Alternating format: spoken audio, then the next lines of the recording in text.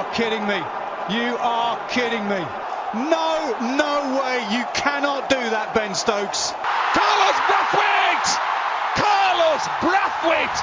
Remember the name! Hello and welcome to yet another episode of By the Barest of Margins Cricket Podcast. My name is Aditya Narayan and we're recording this just before England take on Australia in what is their big white ball series of the summer. We're recording this in the night after Pakistan beat them in the third T20 International to draw level in that series. But thankfully, the cricket action doesn't stop and we move into another series which begins on Friday with England taking on Australia. So you've heard him as a host on previous episodes of this podcast, but we've got Sanket as a panelist today. We had to have him on with Australia playing. Sanket, welcome to the show. How are you? Yeah. It's a bit of a role reversal today, so yeah, nice to be, on this side of the fence. Yeah. Yeah, of course. I'm going to obviously. If you follow Sanket on Twitter, you know the reason why I will barge him with questions on Glenn Maxwell and Marcus Stoinis. We'll keep that. We'll keep that for the rest of the show. We also have, as usual, because England are playing, we have Rahul Vishwanathan. Rahul, how are you, and how are you feeling about the game that just went out last night against Pakistan? Yeah, it was a bit disappointing to end series in a loss, but pretty good positives with Moeen Ali finally coming with some hitting as we were expecting to do it. Yep. Some positives for England from that series, of course. We've got a debutant, as we seem to often have on this podcast. We have Dharmik Sankhavra, who is also an Australia fan like Sanket is. Dharmik, welcome to the show. It's a pleasure to have you on for the first time. Yeah. Thank you. It's a pleasure. Yep. So we'll get straight in. I mean, we begin with the T20 series that starts on Friday, and I think one of the big questions that the Australian fans or the Australian think tank must be asking themselves is whether they can fit Josh Philippe in, because they've seen how the likes of England and Pakistan, especially who've just played, have integrated Tom Banton and Haider Ali, young superstars, into their side. So Dharmik, I'm going to come to you first, and you can take this question on how they can integrate Josh Philippe into the T20 setup. Do you think Aaron Finch probably demotes himself into the middle order, considering that he's not a bad player of spin at all? Yeah. Let's take a look at this situation. If we start to analyze the situation, as we've seen in BBL, Josh Philippe is a player to watch out for from an Australian perspective, especially for this series. He bats at the top of the order for his team, Sydney Sixers in BBL. He can no doubt play the quality fast bowling from what you've seen so far from his career. Like he took Jofra Archer on for a couple of years back while he was playing against Hobart Hurricanes. So he had another impressive outing against the likes of Dale Steyn and Kagiso Rabada in an ODI tour game. So he can play fast bowling, no doubt. So one part of the puzzle is solved already.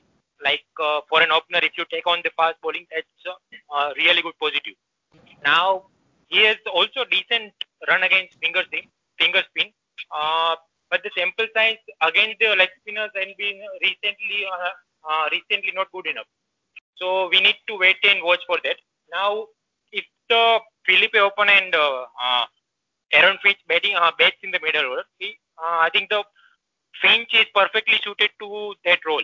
He played at number 4 for I think 2 years at Gujarat Lions in IPL around 2017 and 18 duration. So he is an excellent hitter of the spin bowling, and you can have a better option in terms of pure quality in the middle order, and a certainly better one than the Matthew Wade. So no one is batting out of their position right now, but what I'm looking at the current team management, I think they will go with Aaron Finch first, and Josh Philippe will miss out most probably in this current T20 series against England. Yeah, I think we'll stick with T20s, and Rahul, obviously, the big talking point for England is obviously going to be the returns of a lot of these guys from the Test side, the likes of Buttler, Archer, Mark Wood's also been named in the squad. So why?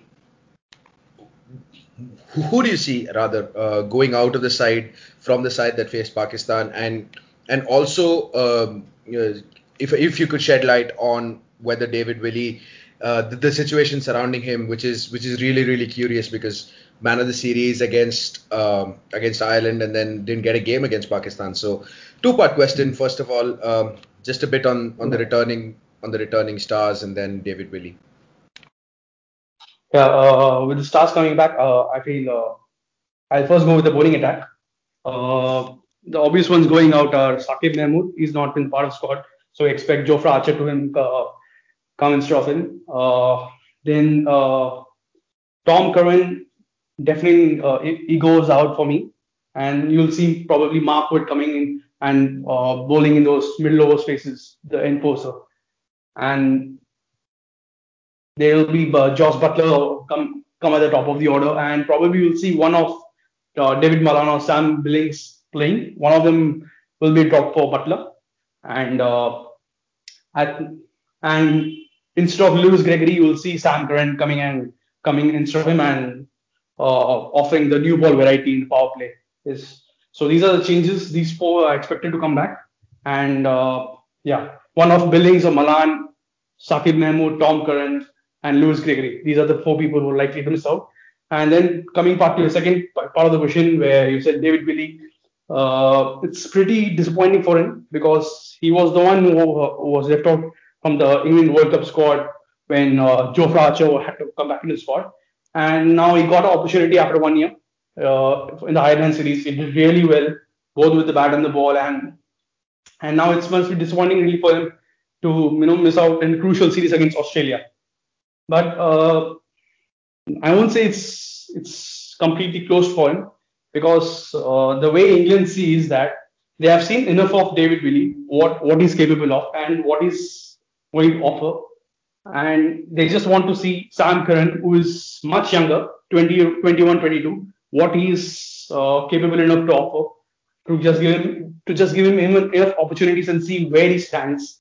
And he also has the IPL contract now in CSK. He's going to play the next two seasons in the next in the next 6 months, and he'll get few opportunities, and then see where Sam Curran is really standing in the limited over setup for England, and then probably leading up to the next World Cup after those 6 months, England will probably take a call where Sam Curran and Willey are in comparison. If Sam Curran has really fulfilled the expectations ahead of David Willey or not. So I think till then you will see probably Sam Curran getting enough opportunities, because Ian Morgan specializes in giving enough opportunities. Like we saw yesterday that it was Moeen Ali was under tremendous pressure and finally got a really good match. Almost he won the game for England, but yeah.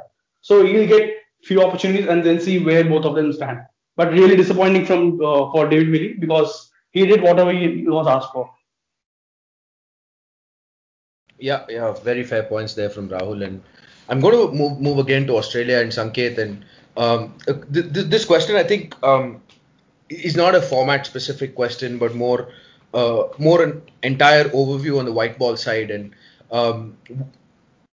there is a feeling that Australia don't quite separate the two formats well enough. And where a bowling all-rounder at 7 might be absolutely perfectly fine in T20 cricket, you might need someone more proficient with the bat at 7 in ODIs.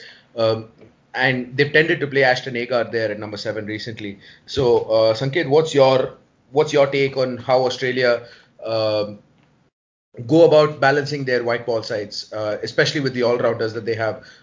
They do have quantity of options, but the quality is a bit of a question mark.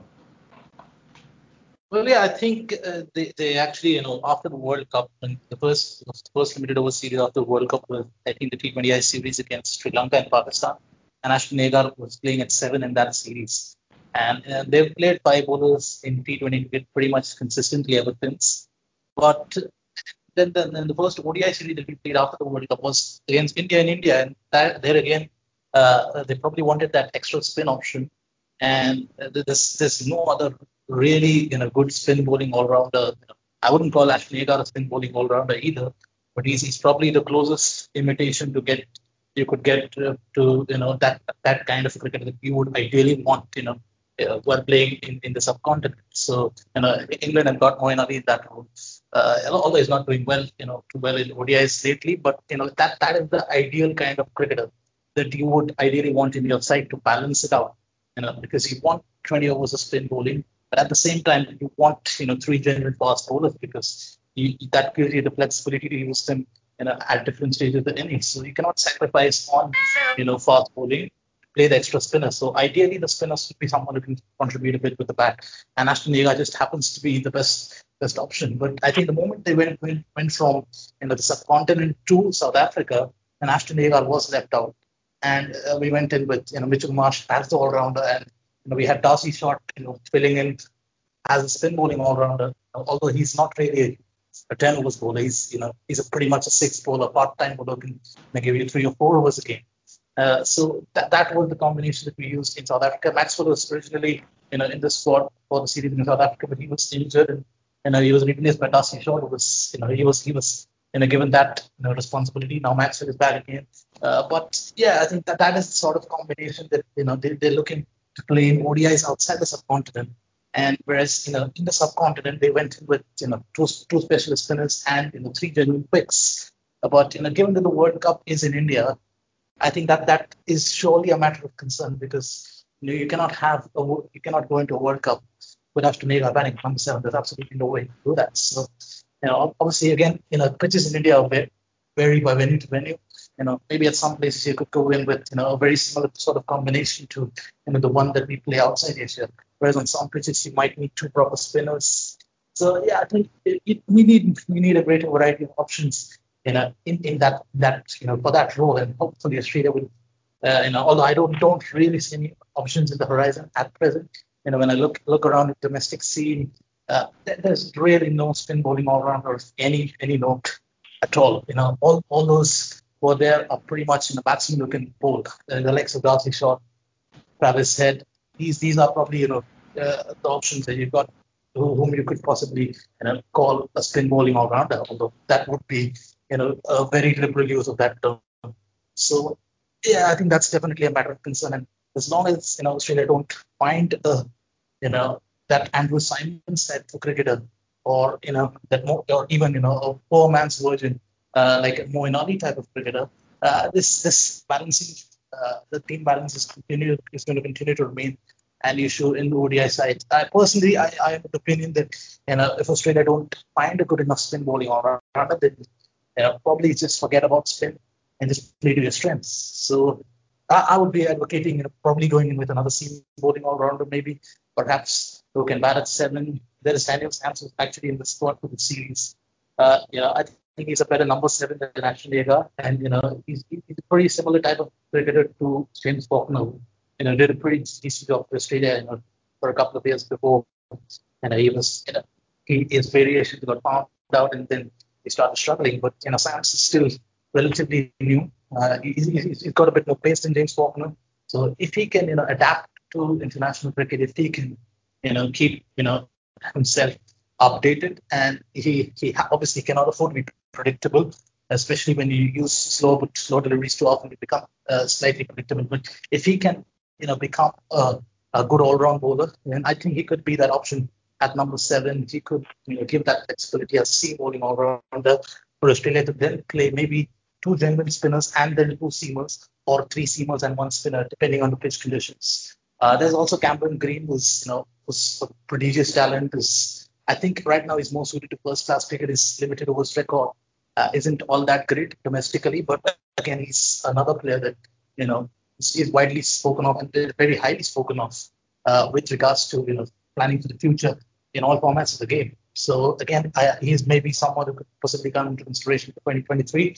But for now, yeah, I think there are no really good options. So yeah, I think it's just about mixing and matching and seeing what works. Really, it's a bit of a hit and trial kind of situation. Yeah, that's pretty detailed explanation of the all-rounder situation, especially that is surrounding Australia. And that segues nicely into my next question to Dharmik, which is about an all-rounder who's found himself in and out of the squad after the World Cup. Marcus Stoinis, who actually has come up with a great performance in the intra-squad ODI match that they played. Both of Sanket's favourites, Stoinis and Maxwell, came up with absolutely match-defining performances on that day. But my question about Stoinis, Dharmik, if Australia want to play him in the T20 side as someone who probably could give them a couple of overs or a bit more on a good day, and who can bat, but his good T20 battings come at the top of the order for the Melbourne Stars in the BBL. So if they want to shoehorn Stoinis into this T20 side, where does he fit? On Marcus Stoinis, I think Justin Langer was quite clear yesterday in a press conference that they are seeing Marcus Stoinis only as a top order batter in white ball cricket as of now. So as good as his performances were in the intra-squad matches, he is not going to be looked at in the playing 11 if we go by the signals of JL. Now that's logical also, because whatever Stoinis has done to earn a national call-up, he has done that at top of the order. Like after being dropped from the last year's World Cup, his performances were only at the top of the order. So no point going back to his old position without having seen enough success from him in that role. There are two routes that Australia can probably go in terms of playing 11 in this particular series. One, they play either Estenega or Daniel Thames at number 7 and go with either Matthew Wade in the middle or Josh Philippe at the top. In the second route, either they can go with another all-rounders like Mitchell Marsh or Stoinis in place of a specialist batsman. So in that route, they can fit Marcus Stoinis in somewhere in the middle order. But I don't think they will do it. And I think they will go with the first route by taking one specialist batsman in the Matthew Wade and picking another all-rounder in at number 7 in terms of Estenega or Daniel Thames. Right. All right. My question now goes to England. It's about England and goes to Rahul. Now that Jason Roy comes back into the side, Tom Banton's doing well. Josh Butler's into the side. He's going to play at the top. What happens to England's combination at the top there? Because England obviously want to see a lot more of Banton. I mean, they know enough about Roy, Bairstow, Butler, but so Rahul, do you think that, funnily enough, the most inexperienced guy of the four is the one whose spot at the top of the order for now is guaranteed? I won't say it's guaranteed, but he surely has better skill sets compared to Jason Roy against playing spin, which is going to be an important factor in the next T20 World Cup happening in India, supposed to be happening in India if things go well.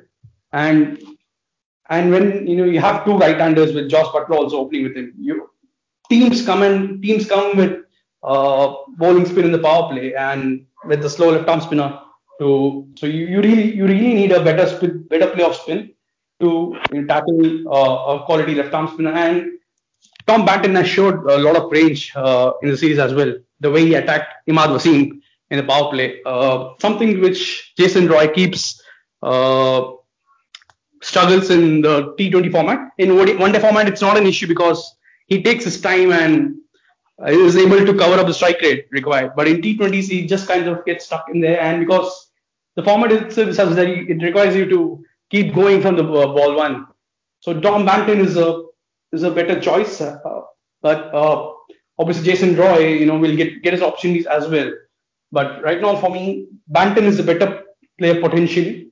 But yeah, we have to see how Jason Roy performs as well as of now, because he's a senior player and he'll definitely get the first nod. And Josh Butler definitely is a permanent opener because he's one of the best now and he has a stellar record. And England have fixed Johnny Bairstow at 3. So the opening slot of Butler and Bairstow at 3 is pretty much sorted, and it's just between Banton and Roy. And Banton has done really well.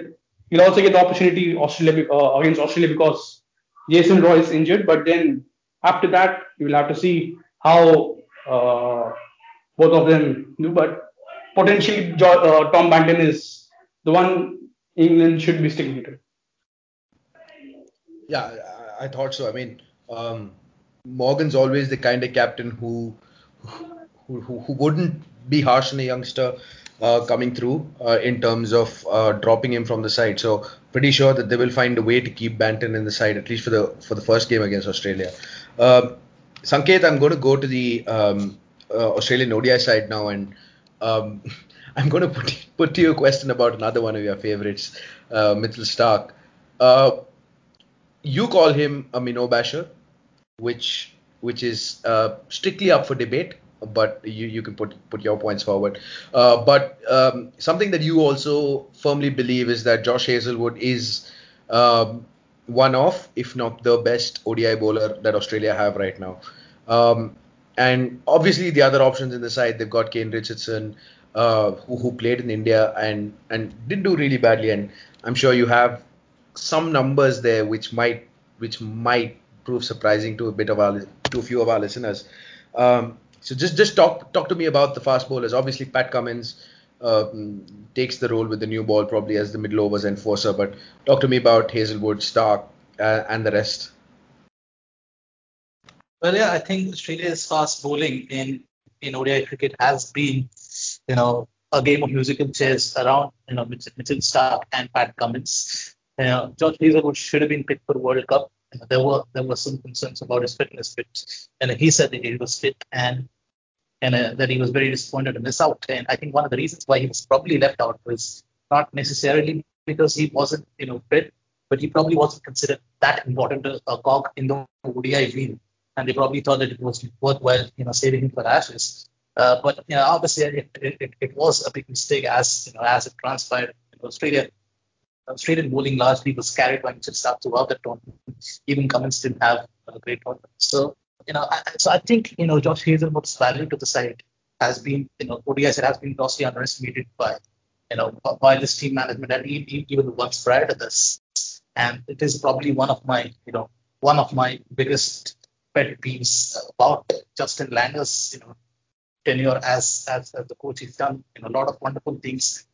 But this is something that I find it really difficult to digest because if you look at the numbers and Australian team do have access to numbers, they use data analytics and all that sort of stuff. So if you look at the numbers, and I'm not even looking at the advanced numbers here, but just looking at the basic stuff. If you look at ODI stats against the top opposition, there's the top five teams. That is in Australia, India, England, New Zealand, and South Africa. These are, I think most people would agree that are the top five teams, and these are ranked in the top five in the ICC rankings as well. So these are the top five teams against these teams since the 2015 World Cup. And if you generally judge, bowlers on two parameters in their cricket, the average and the economy rate. And Josh Hazlewood is the only bowler, not just in Australia, but in the world, who ranks in the top three in both those parameters, against these teams. And he's got a decent sample size of 20 games. It's not as big as someone like Mitchell Starc, but it's not it's not like it's 3 or 4 games or something. So it's pretty decent. Obviously there are some caveats to this, especially with regards to his economy rate. He doesn't bowl that much of the depth, which has obviously played a role in his economy rate being lower. But ultimately I'm of the opinion that bowling is a little overrated in ODIs. That is part of the T20 mentality that often sneaks over into ODIs. In T20 cricket, that bowling pretty much makes or breaks games. But in ODI cricket, you've got 40 overs prior to that in which you can make an impact. And if you can get 5 or 6 wickets before you arrive at the 41st over, then the opposition won't be able to do much anyways, even if you don't have great depth bowlers. Whereas if a team is 2 down or 3 down, they've got the best players available for the last 10. Unless you've got someone like Jasprit Bumrah or someone like a P. Lasith Malinga or Wasim Akram, all those kind of bowlers who can just bowl Yorkers at will. Any bowler is going to get hammered in this current, especially under the current rules with 2 new balls. You don't get any reverse swing of the depth. So unless you have the ability to bowl 4 or 5 Yorkers in an over, anyone bowls the depth too well set batsman is going to get hammered. So if you don't have good depth bowlers, I think the next best thing that you can do is to work on ensuring that you don't have to bowl to the opposition's best batsman that is to consistently pick up wickets over the first 40 overs. And Hazelwood has got one of the best records in the world at that. So Hazelwood for me is a no-brainer. Coming to Mitchell Starc, and and I think I was just and I think these are the stats that I've just received now. I had originally just looked at his original overall numbers, which are a bit underwhelming.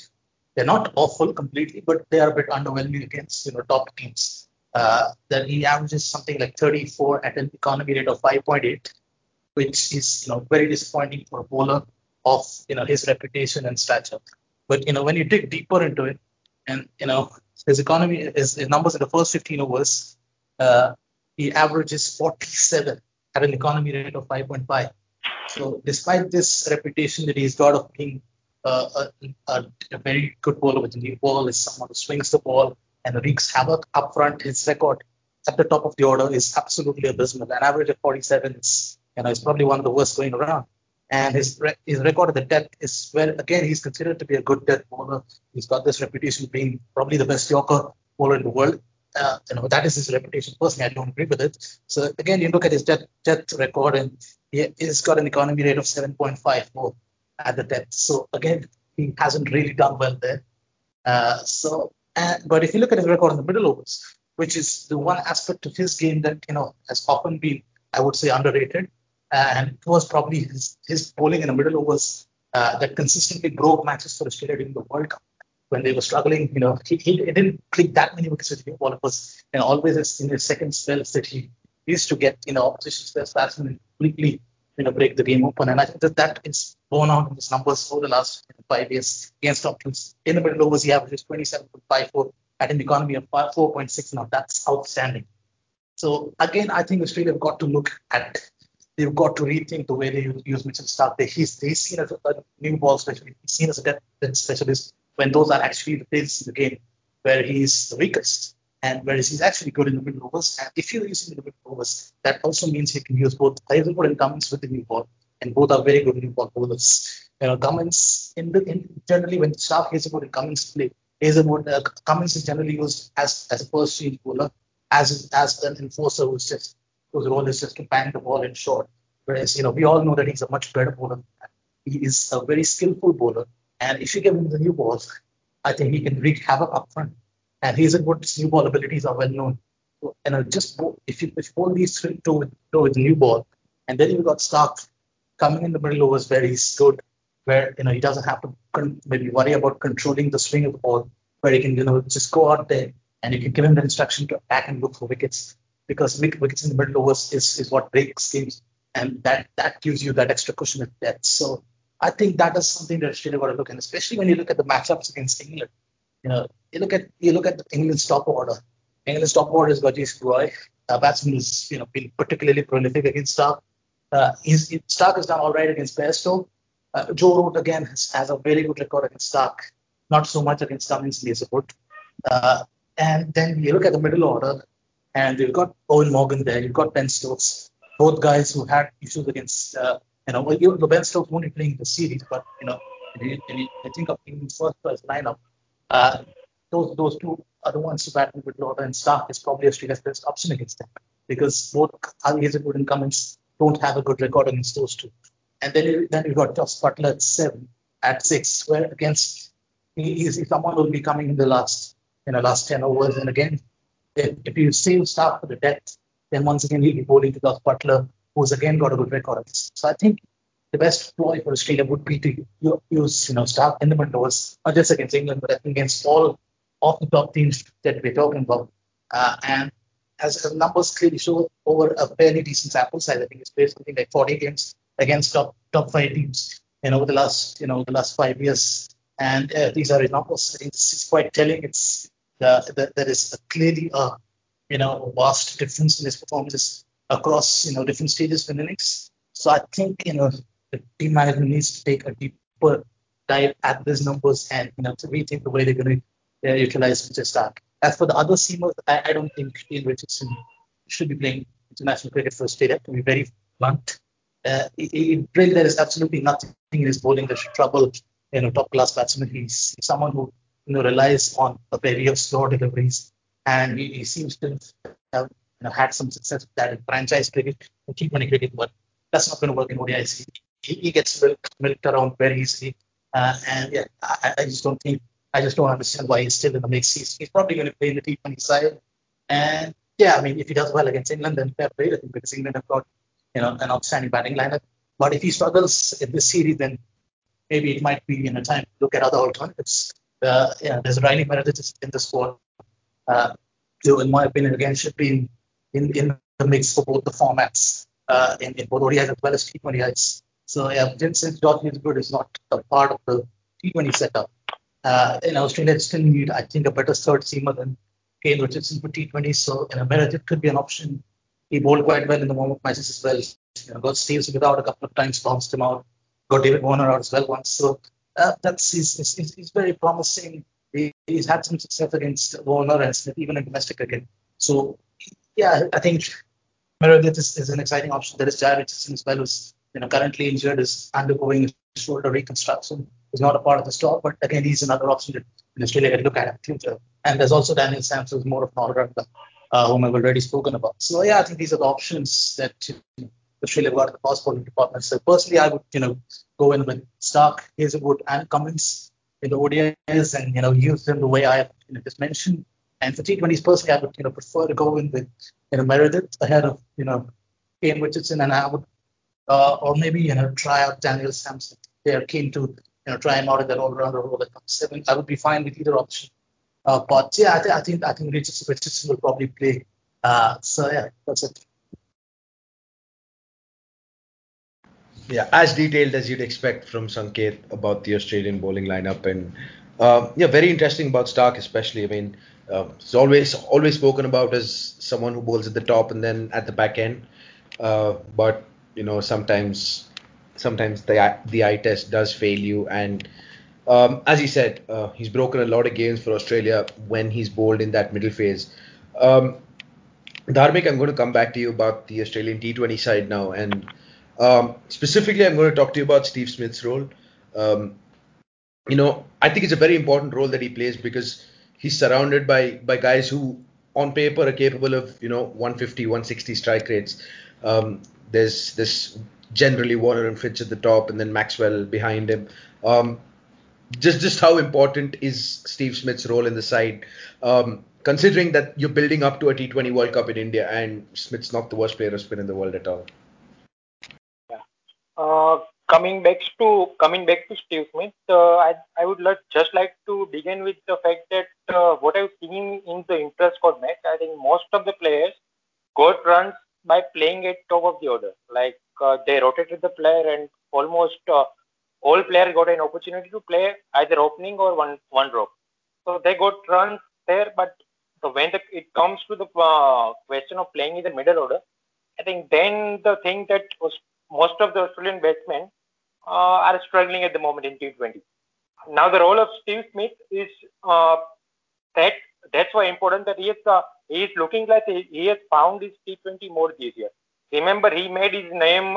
Very few people remember that he made his name as a batsman with this format of the game in 2012, right? With Champions League and BBL stints with Sydney Sixers. He's hitting them nicely from the middle in the warm-up from what I've seen in this season. But his role can be really dynamic around the situation. Like batting first, if you are having a great opening partnership with Finch and Warner, he can attack. He can come in and attack from the word go. But if you are talking about a tense chase of 174, say, and if there is an early wicket, he needs to anchor the innings, and then he needs to attack when the required are supposed to do that. And he did that very, very brilliantly in one of those Pakistan games last year at Canberra, if I remember it correctly. As I said, I would take him striking at around 135, 140. To be honest, I would just want him to come and anchor the innings for Australia and playing other hitters around him, and at least you can have a one end secured in terms of this fragile middle order for Australia. Right, makes sense. He's obviously big player for Australia, especially in limited overs cricket. I think he's really important. Everyone knows how good he is in Test, but in limited overs cricket, as Dharmik pointed out, the state of Australia's middle order, especially in T20s, at least in ODIs, they found Marnus Labuschagne to score a few runs batting at 4, but Smith at 3, especially in T20s, is so important to arrest collapses if ever anything happens. Speaking of troubling the Australian top order, Rahul, England seem to be intent on this one bowler in the T20 side especially, to be the power play specialist, right? They've got Archer to bowl at the back end. Morgan's also not been averse to using Stokes at the back end, although I'm not sure that's a great idea. But in a full strength England side, with Stokes back, obviously Stokes is missing from the Australia series, but in a full strength England side with Stokes back, do you think that power play specialist is a necessity at all? Definitely yes, because if you see England's bowling attack and the skill set which they have, it's kind of everyone is not apart from Jofra Archer, nobody's actually has a skill set really to be dangerous in the power play. If you see Mark Wood, he's a bowler who comes and bangs it and bowls tries to hit on the batsman's head and plays that enforcer role. Chris Jordan again, he's a bowler who bowls mostly after the 10th over at the death. Pretty good with Yorkers, but again doesn't have enough variations and doesn't really have the speed enough to again play the enforcer role. So he's pretty much one dimensional as well, Chris Jordan, who bowls pretty good Yorkers, but again you can't have him in the power play bowling with him because neither he has a skill set to do that. So you need, and with Adil Rashid and Moeen Ali, you need one good bowler to complement Jofra Archer in the power play, and that's where David Willey and Sam Curran, both of them pretty similar with the new ball, offer that dimension to England's bowling attack. If there is a left-hander, then in Australia there's obviously David Warner. Then again Moeen Ali comes into the picture, but so you obviously need a couple of overs of good new ball bowler along with Archer and Moeen Ali if there's a left-hander.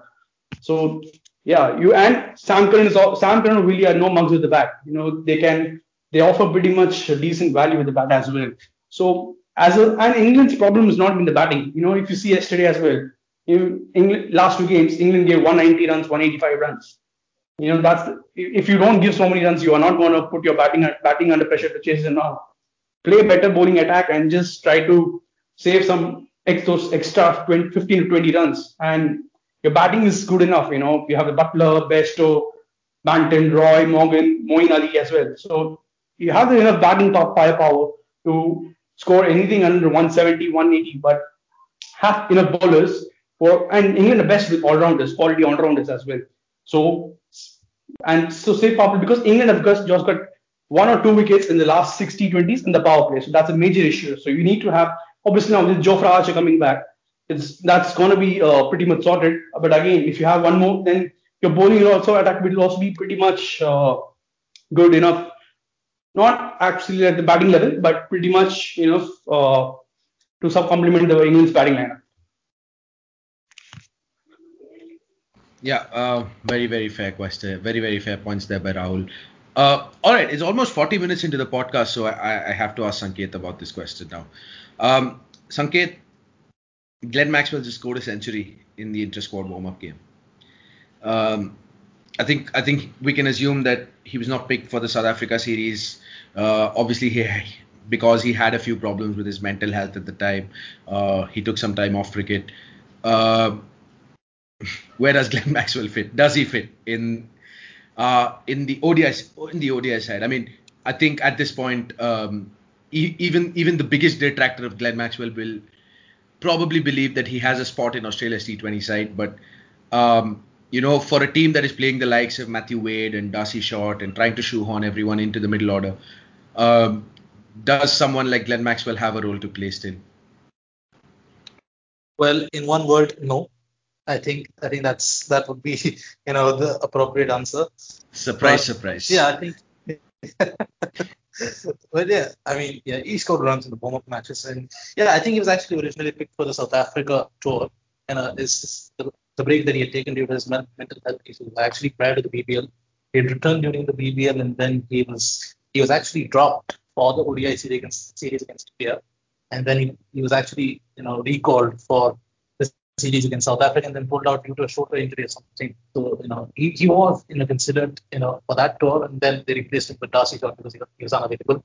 Personally, I felt that was a little knee jerk on Australia's part because he had been dropped for the India series for the right reasons. He had a terrible World Cup. He's been abysmal against top sides in ODI cricket over the last 5 years. That we're talking about the same the period that we talked about Mitchell Stark's bowling. Glenn Maxwell's against the same opposition with the bat, he averages 24, and even his strike rate, which is generally used by his fans as a point of difference. His strike rate is 105, which is barely above average for someone who bats it at his position. Whereas if you just compare him, and that's my pinned tweet on Twitter as well, because if you compare him to Kisara Pereira of Sri Lanka, who's a bit of a walking meme on Twitter, or or in any cricket discussions in general, he averages 26 at a strike rate of 116. So I think that just puts into perspective how bad Glenn Maxwell has been. So yeah, he was dropped for the right reasons in India, and then Ashton Turner was given an opportunity. And Ashton Turner had actually won Australia a game single-handedly, almost in that Hardy game in 2019, due to which Australia eventually went on to win the series. And that was one of the best innings that I've ever seen by an Australian batsman, as a finisher in ODI cricket. Yeah, he's had his issues after that. He's had a shoulder surgery that and he hasn't really been the same since. So yeah, it's probably understandable that he's not why he's not on the side now. But my question is, if he was fit enough to be picked for the India series, why was he left out against South Africa after just 2 games surgery? Because it was 3-match series and he didn't bat in one of them. And in the 2 games that he did bat, he came out to bat in pretty much hopeless situation in the first time around. Second time around, again, he was coming out to bat with something like 10 overs left. That's not really enough an opportunity to make an impact. So yeah, personally, I'm not saying that Turner's inside now, but I think that just illustrates the lack of consistency and the muddled thinking process of Australia's team management with regards to the middle order, which has been a matter of huge concern for the last 5-6 years, ever since the retirement of the likes of Dwayne Watson, and Michael Clarke. There was James Faulkner who filled that finisher role very well for a couple of years. There's Maxwell himself used to be a pretty decent player back, but ever since these guys have retired and Maxwell's form has nosedived, so has Faulkner's and just eventually dropped. There is a major hole in the side there, and Marnus Labuschagne is obviously a much welcome addition because Australia used to have a big gap at number 4 as well. But it was Peter Handscomb who actually first filled that gap in the series against India.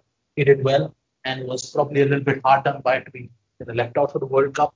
But since then, Labuschagne has come and he's done well. So he got Labuschagne at 4. Alex Carey has shown some potential, in the World Cup. He's been a little inconsistent, but I think there's enough potential to work with, especially considering that he's a left-hander. And you would ideally want to have a left-hander in the middle order in limited overs cricket. I think sticking with him is a no-brainer. So you basically got 2 positions to fill. And ideally, you would want someone who can offer a bit of bowling option as well, because you need that 6th bowling option. So I think that is where that fascination for Glenn Maxwell repeatedly comes in, and that is why I think when Justin Langer explained just Glenn Maxwell's selection for the series ahead of Darcy Short, because Darcy Short had replaced him in South Africa and didn't do too badly. He didn't score particularly quickly, but those were low-scoring games on low-scoring pitches. Australia had top-order collapses quite regularly in all those games, so he didn't really have the opportunity to go out there and play his natural game. Although personally, I don't think he's suited to batting in the middle order anyway, so that's besides the point. But purely on numbers, Darcy Short deserved to be in the side for the series. But the reason that Justin Langer alluded to for his mission was that Glenn Maxwell. They see Glenn Maxwell as a better bowling option than Darcy Short, which I find really very interesting because you cannot be picking a batsman in the top six based on his based on the six bowling options, because Glenn Maxwell is not a fifth bowler. He filled that role a couple of times during the World Cup when Stoinis was injured, but that was against relatively weaker opposition like Sri Lanka and Bangladesh. But you cannot go in with Glenn Maxwell as a full-time 10 overs bowler in ODI cricket under any circumstances against top opposition. So that's out of the question. So he's in basically to give filler overs to someone like Mitchell Marsh or Marcus Stoinis or whoever plays as the all-rounder. So you cannot be picking a sixth bowler on the basis of his who's basically a top six batsman on the basis of his sixth bowling option, because that sixth bowling option is a luxury. It's not a necessity. Whereas having a good batting option in the top six is a necessity. So I personally find that logic very baffling. I'm not a big fan of Darcy Short at all, and he wouldn't personally be my choice to be in the middle order either. But that I find that logic a bit perplexing, to be honest. So that is probably why he's still in. If he doesn't perform, then I think Justin Langer has shown enough ruthlessness to cast him out of the side. So you probably expect him to go out again. But personally, the guy that I would like to see in the middle order instead of Darcy Short, instead of Glenn Maxwell, is Josh Philippe. And I'm not going to elaborate about his strengths and weaknesses, because I think Dharmic has already done that quite well. He's pretty good. He's an excellent player of pace bowling. He's got that 360 range, and so far he's been pretty handy against the spinners as well, even though that's on the Australian pitches. So to me, he has the potential to potentially play the kind of role that Josh Butler does for England. I'm not saying that he's going to be in Josh Butler's class. Josh Butler is probably a top 5 ODI player of all time. So that's obviously out of question. But he can play a similar kind of a role, similar mold of a role. Maybe not quite as well, but he can, be that option who can float around in the batting order and who can, be used as an option in the middle overs against spinners, and then who can also, go big against the faster bowlers in the last 10 minutes. So for me, he's a guy that Australia should be investing in heavily. And given that the number of ODIs in this upcoming cycle are considerably less compared to the previous cycle, the games are very much at a premium. So Australia cannot be basing any more games on giving the same guys who have tried in the field, like Glenn Maxwell again and again. So personally, I would like to see Philippe come in as soon as possible and given enough opportunities to stake his claim in the middle order. But for now, I think it will probably be Maxwell for this series, given that he scored runs in the warm-up matches, given that Justin Langer wants a sixth bowling option inside. But yeah, ideally, I think in the long term, Philippe should be the guy to replace Glenn Maxwell. Right, I'm going to stick with the Australian middle order for my next question, and I'm going to Dharmic. In the last ODI that Australia played, which was against New Zealand, before the lockdown and the whole world went upside down, they had Marnus Labuschagne batting at 5, which I don't think will happen now, and Mitch Marsh batted at 6. And my question to you is specifically about Marsh. He got a good 30 in that game, picked up 3 wickets as well, man of the match of that game. So where do you see Marsh in this middle order? Because you've got Carey, you've got Labuschagne, who'd probably bat at 4. Probably, as Sanket said, you start the series with Maxwell. So what is Mitchell Marsh's role in that middle order? Because you're assuming that Alex Carey probably is your finisher. Maxwell's someone who's going to bat, who's going to float around and give you quick runs when you want to. So what is Mitchell Marsh's role in that middle order? I guess the role for the Mitchell Marsh should be to bat around the over number 30 to 45, 50. Like the way you said, you can have Alex Carey as a finisher, but I would like to have Alex Carey beat up the order like around 20 over number 25 to 30. So that then they can use Mitchell Marsh at around 35 after over number 35 to finish the game. As you said, Glenn Maxwell should be strictly as a floater. Like he has to bet around. No, if he's playing, he has to bet around over number 40 and not before, because before that, as Sanket mentioned rightly, he is of no use, absolutely no use.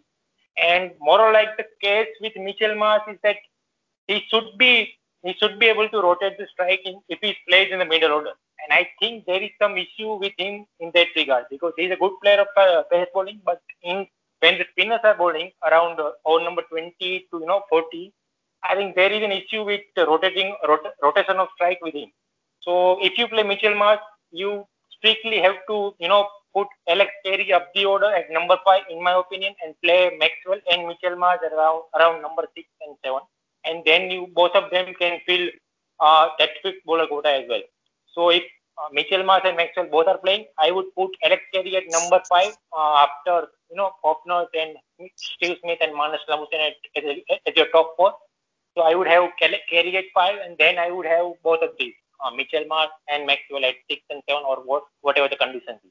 That's the only way that you can fit both of them in an ODI side. At Australia, I think they need to do it somewhere in the similar lines if they are playing with the as we discussed, if they are playing with the same playing 11 in the upcoming series against England.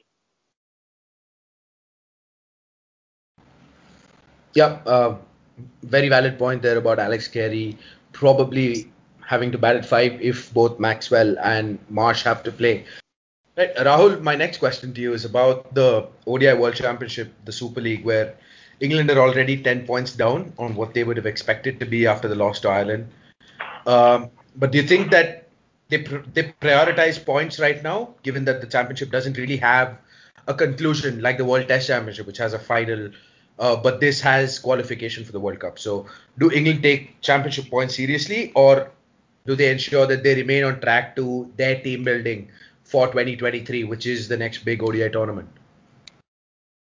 Yeah, it's a tricky thing, but I feel for any limited over side, any top teams, well, their main objective is to find a combination and develop plays in the 4 year cycle and have a proper combination going to the next 50 over World Cup. And England trying to do that, and in that course of play, they'll probably try to gain maximum points as well. And irrespective of whenever you play, wherever you play, Australia is going to be their arch rival, and you're going to play the best cricket against them.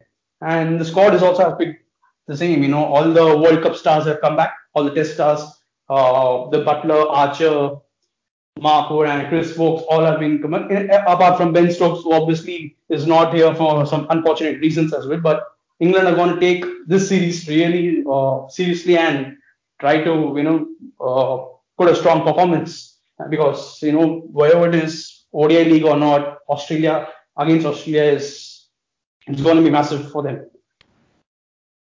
Yeah. Okay. I don't think there is a more apt way to for me to ask my last question than to ask Shanky about T20 cricket. So, Sanket, my question to you is about, you had this idea. I think you put it out on Twitter as well. You definitely put it out on our WhatsApp group, saying that Australia should open in T20 cricket with Adam Zampa.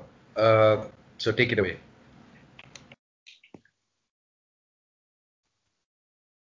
Yeah, I think that the idea that I proposed was, I think, strictly limited to this England series, and I think it's entirely a question of matchups. And when I just look at the England side and how they're structured, they've got Josh Butler and possibly Tom Banton playing the series ahead of Jason Roy. So that's Tom Banton again is not a proven player of spin bowling, although Rahul said that he's probably got more potential against spin than Jason Roy. But he didn't have the greatest of PSLs in the UAE, and he struggled against spin bowling. In general, he had a good season against Pakistan, but his strength is clearly pace more so than spin. So, and Josh Butler, even though he's a terrific player of spin bowling, he's done well in Test cricket in Asia as well. But if you look at his T20 numbers, if there is any probably chink in his armor, it is against wrist spin. His numbers against wrist spin in T20 cricket, where he has to attack all the time, whereas in the other two formats he can afford to rotate the strike and take his time. In this format, when he has to attack spin bowlers relentlessly, that is when he's probably slightly succumbed to wrist spin. So I think Adam Zampa is obviously Australia's best wrist spinner, and when you look at who's England got in the middle order, England have got Owen Morgan, who's and obviously a left-hander, and he's also someone who's a very good player of spin bowling. We also what Owen Morgan did to Rashid Khan in the World Cup last year, and Rashid Khan is probably the best leg spinner going around in World Cup. So you wouldn't expect Zampa to have much of a chance against him. And Moeen Ali, again, we saw that yesterday as well, when he took apart Shadab Khan, and we've seen that even in the IPL and other T20 leagues that he has been a part of, that his strengths are against spin bowling in the middle overs. He's a demon hitter against spinners in the middle overs. So yeah, when you got these guys, and Johnny Bairstow is again just another batsman who will be batting for three for England in the T20 format as opposed to ODIs where he opens. Again, he's someone who's very comfortable against spin bowling. So I think if England's weakest players of spin bowling are probably the two openers in the T20 side. So my theory is to just get your wrist spinner on against those two, and and try and obviously get them out. And that also means that you have to put less of Zampa in the middle overs, and then you can have someone like Mitchell Stark, bowling in the middle overs and targeting someone like Owen Morgan, who's obviously struggled against Mitchell Stark. We saw that in the World Cup last year when he was bounced out, and the questions raised over his technique by Kevin Peterson and other people about his courage to play the short ball and all that sort of thing. So there are clearly issues there. I think I remember in the 2015 ODI series as well, Stark hit Owen Morgan in the head once in the final ODI at Old Trafford. So Stark has had success against Owen Morgan, and Stark doesn't have a good record against Josh Butler, and he doesn't have a good record against Jason Roy, who was England's first choice opener in general. He hasn't played against Banton yet, but again, those two are good players of fast bowling. Why would you want to waste Mitchell Stark so much up front against guys who are likely to play him well or who have played him well in the past? When you can use him as an option in the middle overs against guys who struggle against him. Even Best has had his issues against Morgan, as had his Stark, and he'll also be batting in the middle order. So have Mitchell Stark coming in the middle overs, and Pat Cummins as well, maybe, and go with all out pace against the guys who have shown some vulnerability against pace. Whereas Zampa can be used as an aggressive option up front, and then you got Ashley Young, who goes again the second spinner inside. He can bowl in middle overs again. He'll be bowling to left-handers like Morgan. He'll be bowling to possibly Ben Stokes in England's full strength lineup. But I think Ed Agar is a better restrictive bowler than Adam Zampa. So even if Morgan goes after him, I think he's more likely to be able to keep a lid on the scoring rate than Zampa. If he goes for runs, he tends to go for a lot of runs. So for me, Zampa should be used as an attacking option in the first six, and then you can use Agar as a containing option in the middle overs, and have the fast bowlers rotating at the other end as aggressive options. And then you can obviously, have those guys, the fast bowlers, coming back at the death as well. I would also use Riley Meredith ahead of Kane Richardson. That gives you three genuine fast bowlers who can bowl in excess of 90 miles an hour. That gives you a lot of options to use against the England middle order, particularly Owen Morgan and Moeen Ali, who have got definite issues against the short pitch delivery. So yeah, but if Kane Richardson plays, then that obviously hampers your flexibility a lot, because he's against someone who relies a lot on slow deliveries. And you can pretty much play him like a spinner. You can go down the track, and he doesn't really have a short ball that can trouble you. But yeah, if you're still going with the three quicks that I would like to see, and open the Zampa, and then use maybe Agar just as a continuing option for those, then I think maybe they can work out a solution to restrict this English lineup. Whereas if they go with the conventional route, and what I can see easily happening is to open this playing Mitchell Stark fairly comfortably, and then you've got a great start, and then the two spinners have to bowl in tandem against guys who play spin bowling well, with a great platform, great leads, and then it could be a real carnage, which as we've seen. So yeah, personally, I think against a team like England, we've got such a strong batting line, we've got to do something a little bit unconventional. So this is something I'm not saying that it will work. It's purely based on my hunch, and partly a combination of numbers and gut feel and matchups. But I think given that the conventional route hasn't worked for Australia in the past against England, why not try this? Yeah. Yeah, again, perfectly valid points there. So I think we've spoken enough. We're already over an hour on this episode. So I'm just going to finish off with closing predictions from all of you. I'm going to take two predictions, obviously one for the T20 series, one for the ODI series that follows that. I'm going to start with you, Rahul. Do you think England at home will be too strong for Australia in both formats? Uh, I back them definitely to win the series by 2-1. I think both the series will be really competitive.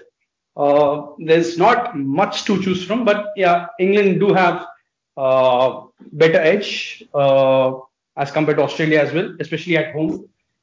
Ben Stokes will be a real miss in the one day format. He also gave that important balance to the side with this 4 to 5 overs of medium pace and a very good world class finisher is at number 5 as well. So that's a problem England will face about there. And Jason Roy again, there are doubts whether he will be back for the ODI series as well. So pretty much will be dependent on that as well. But England will be really competitive at home, and I expect them to win 2-1 in both the series, the T20s and the ODIs. Yep. Okay, the England fan goes for England. Now we go to the two Australia fans. Dharmik, you first. What are your predictions for both the T20s and the ODI series?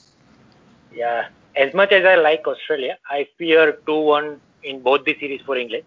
But I am excited to watch two players from Australia if they get an opportunity, Jose Felipe and Riley Meredith. But I don't think that any one of them will play looking at the comments from JL or the looking at the current squad. So yeah, 2-1 to England. My prediction.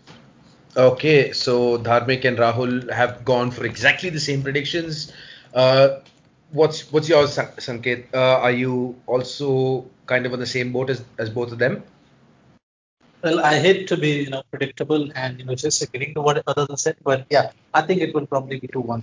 And I think maybe in the ODIs, England could even win 3-0 if Australia don't get their combination right.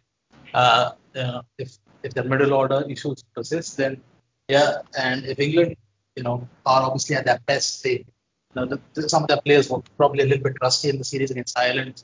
But if the best players are all back to their best, then they could well take the series 3-0.